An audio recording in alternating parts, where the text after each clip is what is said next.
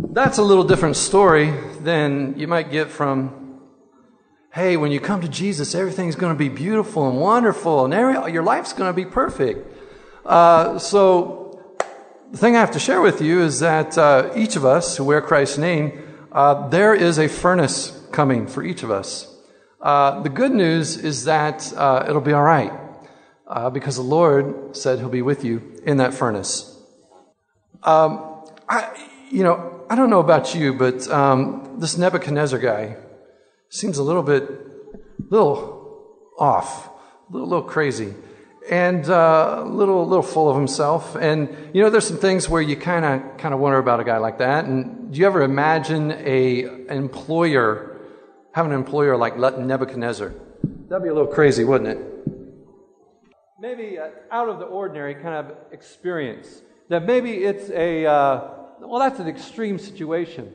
But it may not be as extreme as you think, because actually I can look back on my life and go, you know what, there was a moment where I kind of felt like I had a meeting with Nebuchadnezzar moment. There was a time when I had an employer who happened to have the one child that he didn't raise already grown, and he was a bit of a workaholic, and he expected all of his staff to also be workaholics. At the time, we had just had our third child, and I was learning how to be a dad and really be a good employee, worker in my work. And anyway, the thing is that he had this big idol, 90 foot tall, and it was called work. He was a workaholic, and he wanted us to be workaholics, and he wanted me to bow down to that idol. And I had a choice before me, what I was going to do, how I was going to live my life. And I know for some of us, and I'll tell more about the end of that story, but I know in this moment for Shadrach, Meshach, and Abednego, they don't know what's going to happen. We know the end of the story. They don't. And they're making a choice where they don't know what the outcome is for the future. Listen to the words. If we are thrown into the blazing furnace, the God we serve is able to save us from it. He will rescue us from your hand, O King. But even if He does not, we want you to know, King, that we will not serve your gods or worship the image of gold that you have set up. These three young men, they had no guarantees of safety. And here's the way that Jerome, one of the early church fathers, described these three. He said it like this: we believe He is able to save us. We still believe if He does not deliver us. We don't believe in Him in order to escape burning here, but in order to escape from passing from this fire into another fire. We believe in the future life. You know what? Faith is what these young men had instead of fear. And that's what we've been trying to describe here in this message series and talking about it'll be all right. And we're looking at a people who are going into exile, a people who are going into troubles and hardships and trials. And the word from God last week that we talked about from Jeremiah 29 was a letter to those exiles saying, it's going to be all right. I have plans for you. I have hope for you. And so sometimes we take that verse out of context, we post it on our walls, and we don't know the instance of where that comes from. Is that it's words to a people who are in hardships and trials, people who go through fiery furnaces.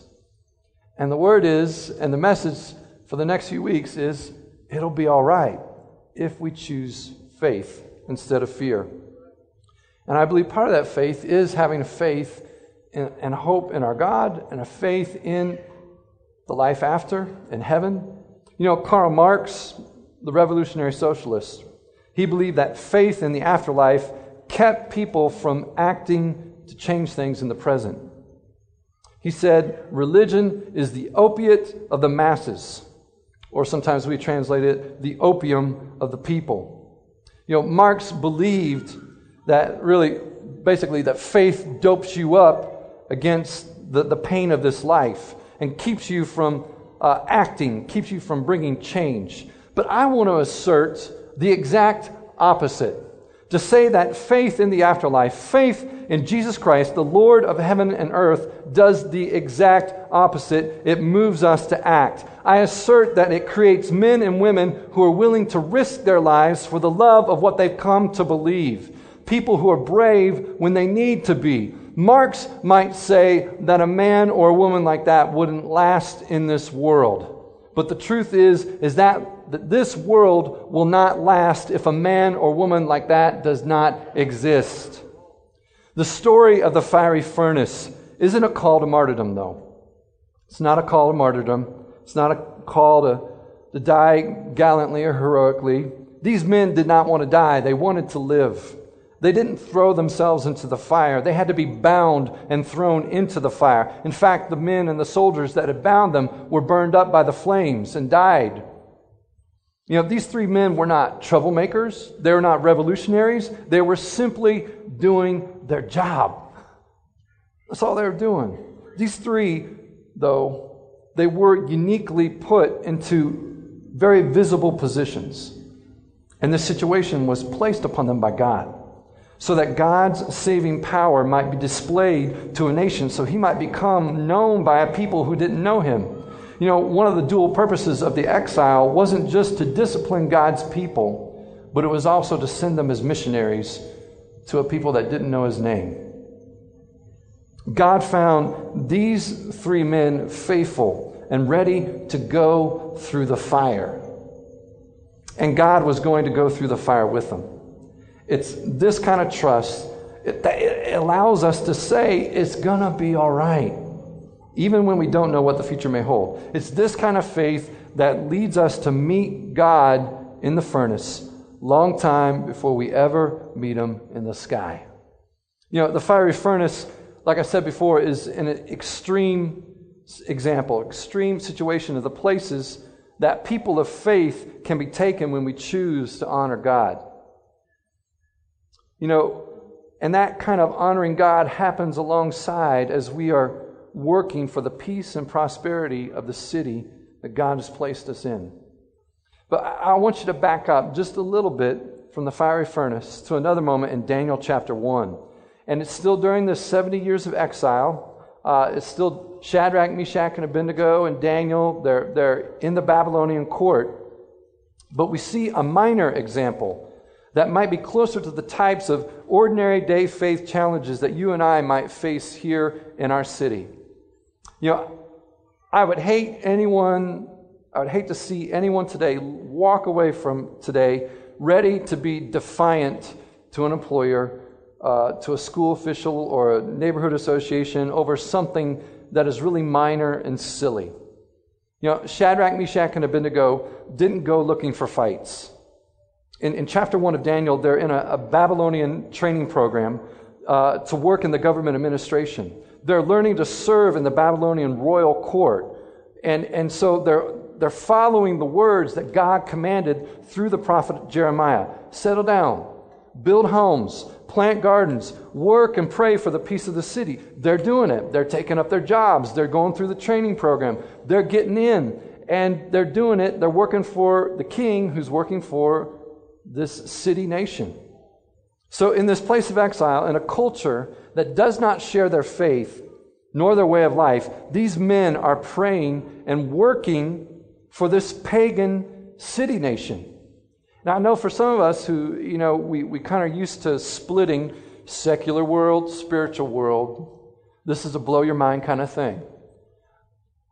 I believe God tells us that we can't separate those worlds, that it is all mixed together, and that we have to learn to live in the tension of it. Now, these young men, they do this with faith and trust in God's words, spoken again by Jeremiah. For I know the plans I have for you, declares the Lord. Plans to prosper you, not to harm you. Plans to give you a hope and a future. During their training, they're learning all sorts of things that are contrary to their faith. But they don't object until something is personally forced upon them. It says, you're going to have to practice this. And it was part of their training to eat at the king's table and with the other trainees. Now, the scriptures told these young men that they were not to defile themselves with the food. And they were resolved not to do this. There was a line in the sand and said, we can't make a compromise here. We've learned the culture, we're serving the city, but this is a part of our personal devotion to God that we will not compromise. And I suppose at this point they could have said, well, sorry chief official, sorry trainer guy, sorry king, we're done. We can't do this. We quit. We're out of the program. We're off the island. And they could have, that could have been one strategy. The other strategy is they could have said, hey, you know what? I'm working up a really great sermon, and I'm going to preach it to everybody while we sit at the king's table. And while they're eating that food, I'm going to tell them how wrong it is to eat that food. And yeah, it is a little condemning, but maybe I can persuade some people to change their minds and do a different diet. And, they didn't take that strategy either. But what did they do instead? Daniel leads the way with Shadrach, Meshach, and Abednego, and he sits down and he has a conversation with his employer. Isn't that an amazing strategy? Isn't that cool? He just sits down and has a conversation with them. I mean, one of the best things you can do when there is a conflict of view, value, or faith in your workplace, the best thing you can do is just sit down and talk about it with the people that are concerned. In this case, God caused the chief official, it says this in the scriptures, God caused the chief official to have sympathy towards Daniel and his friends. And though God caused this, and there was favor, the official wasn't persuaded that he was going to change things up. The official was saying, look, Daniel, Shadrach, Meshach, and Abednego, man, I see that there's something special about you guys. You got talent. You're going to go far in this program. You're going to do great. But I can't change what's going on with the king's menu. If I do that, I'm going to get in trouble. And this is going to cause some problems with me and the king. I'm not sure I can do that. And so at this point, Daniel and his friends respond in an interesting way. Daniel proposes a temporary trial. This is a really great strategy when you have a conflict where you feel like you can't compromise what you believe about God or your practices of your faith. A temporary trial gives everyone a chance to examine a new way, a new view, and how it affects everyone in sort of a suspended experiment. If I had things to do over again with my situation in the past where I was working for a Nebuchadnezzar, I didn't know how to handle the situation. There could have been some different strategies I could have done as a young man at 29, 30 years old. I probably could have reached out to some older men, say, hey, give me some help, talk to some elders. I didn't do that. I just didn't feel like I knew how to operate in that system, in that church that was kind of like a machine. And so I just removed myself. I quit. I resigned. But if I had to do over again, I would probably take this strategy that Daniel and friends took. And I would probably sit down and I would say, you know what? Let's propose a test. Let's do a test. There's the workaholic way, and then there's this other way where, we do a Sabbath, and that we seek first the kingdom by loving our wives and loving our children, and that takes some time to do that. And so that might mean that there might be a few things that get dropped, but how about we do a test of like 3 months, 4 months, a quarter of a year, and we just go and we kind of examine which way is the better way. I think I would have tried that, but I didn't. But here in this story, this is what Daniel and his friends do. And it's a great, great way to do something when you can't make a compromise. Now, because of how Shadrach, Meshach, and Abednego and Daniel had lived and worked and performed their duties in the past, this strategy works. Now, I want to tell you guys, if in the past, as an employee, as a worker, you've been obstinate, you've been semi-attentive, not so productive, not so disciplined in your workplace, then when something like this comes up, this strategy is probably not going to work for you. At a point of conflict, your employer is probably not going to go for this. I mean, if your biggest thrill at work is just rubbing people the wrong way, that's probably the only thrill you're ever going to get from your work. I don't think you're going to get more opportunities from your employer. I don't think you're going to get opportunities from God if that's what's going on. Now, I know some of you might be thinking, man, but I'm not like that. I'm really faithful in my work, and I work hard. I'm attentive. I respond to the needs, and I communicate well. But it seems like all I get is trials, hardships, difficulties. What's going on? I'm being faithful. What's happening? Well, isn't that what Shadrach, Meshach, and Abednego were doing? They're being faithful. They're solid. They were performing top-notch guys.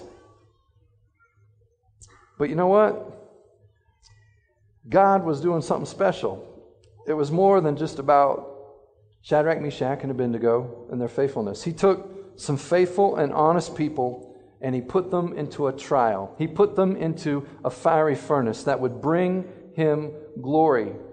You ever wonder if some of the hardships or trials that you're in are really not about you?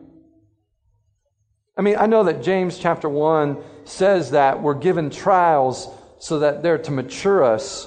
But maybe it's not just about maturing you, but it's also about glory to God, that somehow He's going to get some credit. It may not be about you, getting some reward or some sort of street cred, but maybe it's about some unchurched or unbelieving person finally having a thought that gives God a chance because of what they saw in you and how you responded in the fiery furnace. Now, some of you might be like, well, I'm not sure if I want that. I want to be faithful. I want to be good, but I'm not sure I want hardships and trials. I mean, there's part of me that says, man, I want to live that kind of life where God would say, you know what, Shannon, you're being faithful, so I'm going to put you in this difficult situation so that some glory would be given to my name and that more people would come to know me. And I go, and I kind of cringe when I say it, but I go, yeah, I do want that. Because, who's anyone honest? Do we really enjoy hardships and trials? No. Do we want to go in the fiery furnace?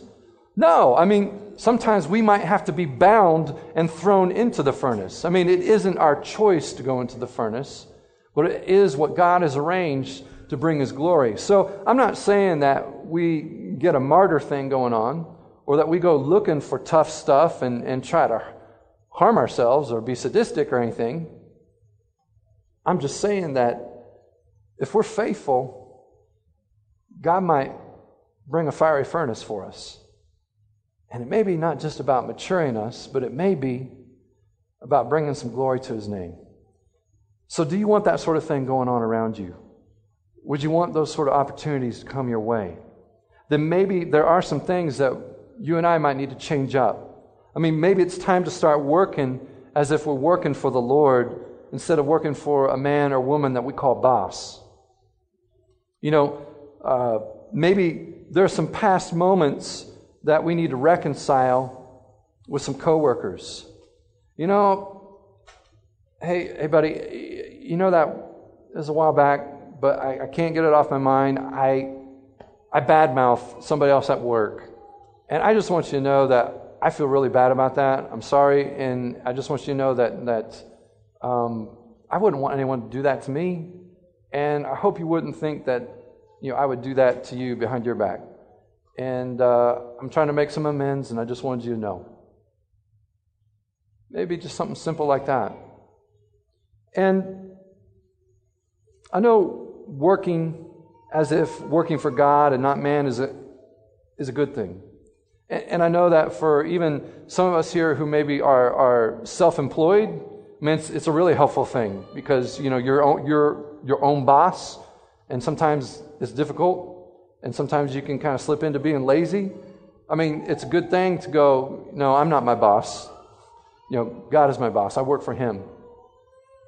So maybe if we want some of these God gets glory moments in our lives, we might need to do a little repair work to our lives and our relationships. And with a little relationship repair and some determination to work for the Lord instead of men, maybe our lives could probably be something that God would want to use, to win the respect of outsiders. And maybe some of those outsiders would then want to become insiders. Maybe. Yeah. Well, the other thing that we might need to do while we work as if we're working for the Lord is that we begin praying for the peace and the prosperity of our city. That comes from Jeremiah 29:7. And when is the last time you prayed for God's holy peace to rest on Asheville? I mean, I know for a lot of us, it's kind of like, well, there's such horrible things going on in Asheville. How can I pray for God's peace to rest on it? But maybe one of the main instruments for bringing peace is through God's peacemakers, His people. I mean, peace is a fruit of the Spirit, and where does the Spirit reside here on earth right now? It resides in His people. And maybe somehow we're a part of that, His peace resting on this city. I'm not sure, but we need to start praying it. And when's the last time you asked God to cause the businesses and projects and initiatives of this city to thrive and to do well? I mean, I know a lot of times we read things in magazines and newspapers and online, and we do the opposite. I mean, we kind of grumble. We kind of complain about what the city is going to do next. And, oh, yeah, that'll really work. And there's another word for that type of complaining that I can't use here. But maybe instead of doing that, what if we prayed? What if we prayed, God, if that idea could work out some of those kinks, I mean, that could really help some people. That might really be a blessing to this city. Lord, I want to pray that somehow something like this could work. Maybe it's not this exact thing, but maybe. And maybe some of you know some of those people who are working in the city, who are working to try to implement those things. And you can even pray for those people by name. Well, I think when we start praying about these things, God's going to make us aware and ready. And this is something that, you don't have to do all on your own, but something that might be good to grab 2 or 3 friends to pray about. Shadrach, Meshach, and Abednego, they were the 3 friends Daniel grabbed, and he prayed with them. And they prayed about their work and prayed about their city and about their very lives. Daniel chapter 2. I believe that some of these kinds of prayers have led our church to engage with our city where it has a great need. The mentoring of young people. And I know there's folks like, oh, here he goes again. Gosh, he's going to talk about mentoring again. I just don't get it. Here's my line of thinking. I'll try it one more time. How do you change life as we know it through the love, loyalty, and friendship of Jesus Christ? I mean, what's a strategy to do that? How do you do that? I mean, how do you change the world? My line of thought has always been, and I've always believed, change youth, you change the world. You change a generation by raising a generation. So at Highland, we're looking at ways that we can mentor. It's another way to disciple that maybe broadens our current scope of what we think about spiritual discipleship to discipling through a skill. While skills are taught, character and other intangible things are caught. That's what happens with that type of mentoring. It's based on an old idea of apprenticeship. It's what Jesus did with His disciples. Really, He was the rabbi, and they were His apprentices, and they followed Him around. That's how it was practiced. It still happens today. There's certain professions that still do this. Construction, medicine, architecture. But it can be done with other areas like we're doing for young and old through the Elevate program, through our church and through our community center. Art, performing art, and life skills are taught. But because of Christ in you, something else is also caught. We have a good group of Highland men who are doing mentoring through activity. By meeting with young men and boys through Mentoring Matters and Big Brothers, Big Sisters. It's really simple. It's a really simple idea. What's the thing that you love to do? Think about the thing. What is the thing that you like to do? What's your hobby? What is it you enjoy? Think about that. And now think about going and taking somebody that doesn't maybe know the Lord, or somebody who needs to grow in the Lord, and go do that with them. It's this cool idea that maybe where your greatest joy lies, it intersects with one of the world's greatest needs. Mentoring and discipling can change an individual, and that can change a family, and that can change a neighborhood, and that can change a city. Pray for the peace and prosperity of our city. Let God lead you and the friends that you pray with to ways that you can contribute to the peace and that common good. Look, I know that some of you, when I talk about discipleship, about mentoring, there might be the question of, I've never done that before. I'm not sure I can. I've never been trained in the Bible. Again, we got ways to help you with that if you want to pursue that. But maybe, just taking that first step is like, okay, well, maybe you're not an expert with the Bible, but you have something that you're really good at. Knitting, crocheting, mountain biking, mechanics, whatever. Something that you enjoy doing. You're good at it. Do that with somebody. It's a step towards that whole idea of discipling and mentoring. It's real simple. Real simple. Well, the band, you guys can come on up here. But I really just want us to begin praying about the ways that we can contribute to the peace of the city and the common good of our city. And yes, along the way, while we are quietly working, minding our own business, God might bring a test. He might bring a trial, a hardship. And His purpose is probably twofold. Yes, He might be maturing us through the trial, but He also might be finding a way to make His name great in the eyes of someone around us, someone around you.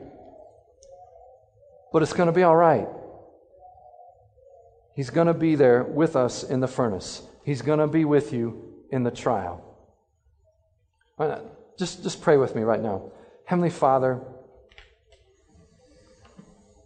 we pray for the peace, your peace,